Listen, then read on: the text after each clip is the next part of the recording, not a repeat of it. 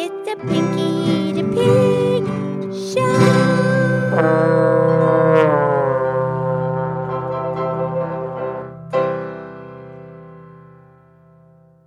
Okay, it's me. This is Pinky the Pig. And it's time for the Pinky the Pig podcast show. And thank you for listening to our podcast. I'm here with my fabulous, excellent friend, Mildred Amukau. Hi, Pinky. How's Pinky? I'm wonderful. How are you? I'm wonderful. I know, it was a great weekend, huh? Yeah, I had a really nice time. I mean, it did snow, huh, Pinky? Yeah, it snowed. It was cool. It didn't really last long because the ground's pretty warm, but it was fun seeing the snow on my nose and eyelashes. Yeah. But anyway, so on Sunday, Right. well, Layla from Tommy's friends, Katie and Dwayne. Right. Dwayne plays the guitar, the lead guitar. Yeah, and Katie plays that tambourine. She's really cute. Okay. And they came over on Sunday and they brought this fabulous dish. It's called the Waldorf salad. Oh, the Waldorf salad. Oh, yeah, that's delicious. Are you kidding me? It's fabulous. First time I ever had it. Okay, you know what's in there, right, Mildred? Well, I do, but why don't you tell our listeners? Okay, the Waldorf salad has apples, celery, walnuts, and grapes. That's right. And then it's like this little creamy dressing. I think it's like a mayonnaise base, and then they serve it over lettuce. Yeah, it was fabulous. I really enjoyed it. It's called a Waldorf salad. Where'd it come from, Mildred? Well, that goes back to a really famous big hotel in New York, in Manhattan, called the Waldorf Astoria. Oh, yeah, the Waldorf Astoria. Yeah, like I know what that is. What's that? Well, originally there were these two cousins way back in like 1893. Yeah. And they were in Manhattan. And the first cousin, William Waldorf Astor, Okay. he opened a hotel, a big hotel. It was 13 stories high. Yeah, pretty big. And he called it the Waldorf. Nice. And then his cousin, John Jacob Astor, the fourth. Well, the fourth? Right. Also, there are 3 more family member men in the family before I get it, the fourth. Okay. Yes, each son was born. They gave him the same name in the next generation. So you have the first one, and then the second, the third, and the fourth. Yeah, and the second is called Junior. But then you go more and more and more. Right, you had the second, the third, and the fourth. And he was the fourth in the generation with the same name. Got it. Right, but both cousins had the same last name, William Waldorf Astor and his cousin John Jacob Astor the fourth.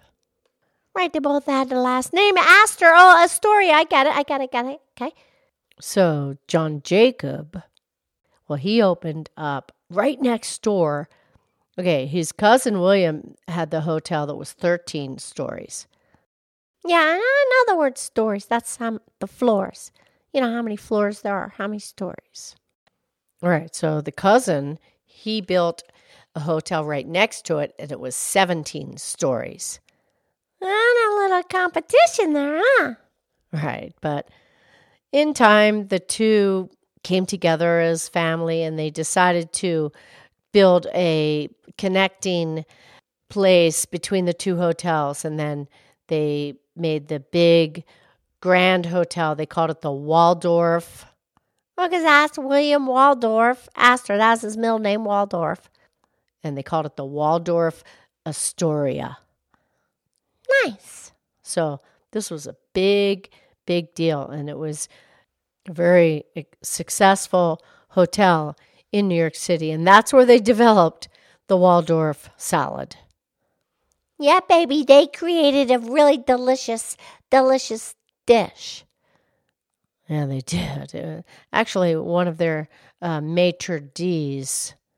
Not a fancy French guy that seats you when you get there. Yeah, and he cooks also.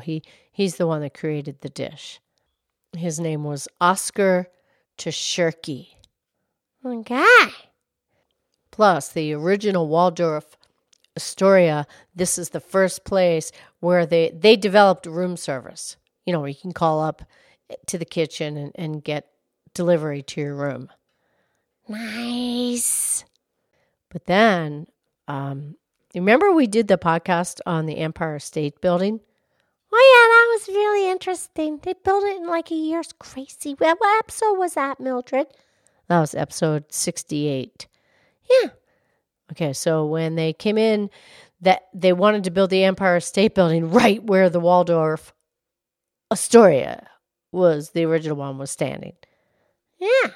So, you know, they sold it, and the Empire State Building people came in and they demolished the Waldorf Astoria, and then they built the Empire State Building right there. Yeah. But then they built a new one. The two cousins together. Yeah. So they built a really magnificent brand new hotel in 1931, and they made it together as cousins and had 1,400 rooms for their guests. And the amazing thing was that no two rooms were the same. Wow. How tall was the new one? Well, the new one is 47 stories tall, and it's still there today in New York City, and it's just really glamorous and just 5-star hotel. I mean, very expansive and luxurious.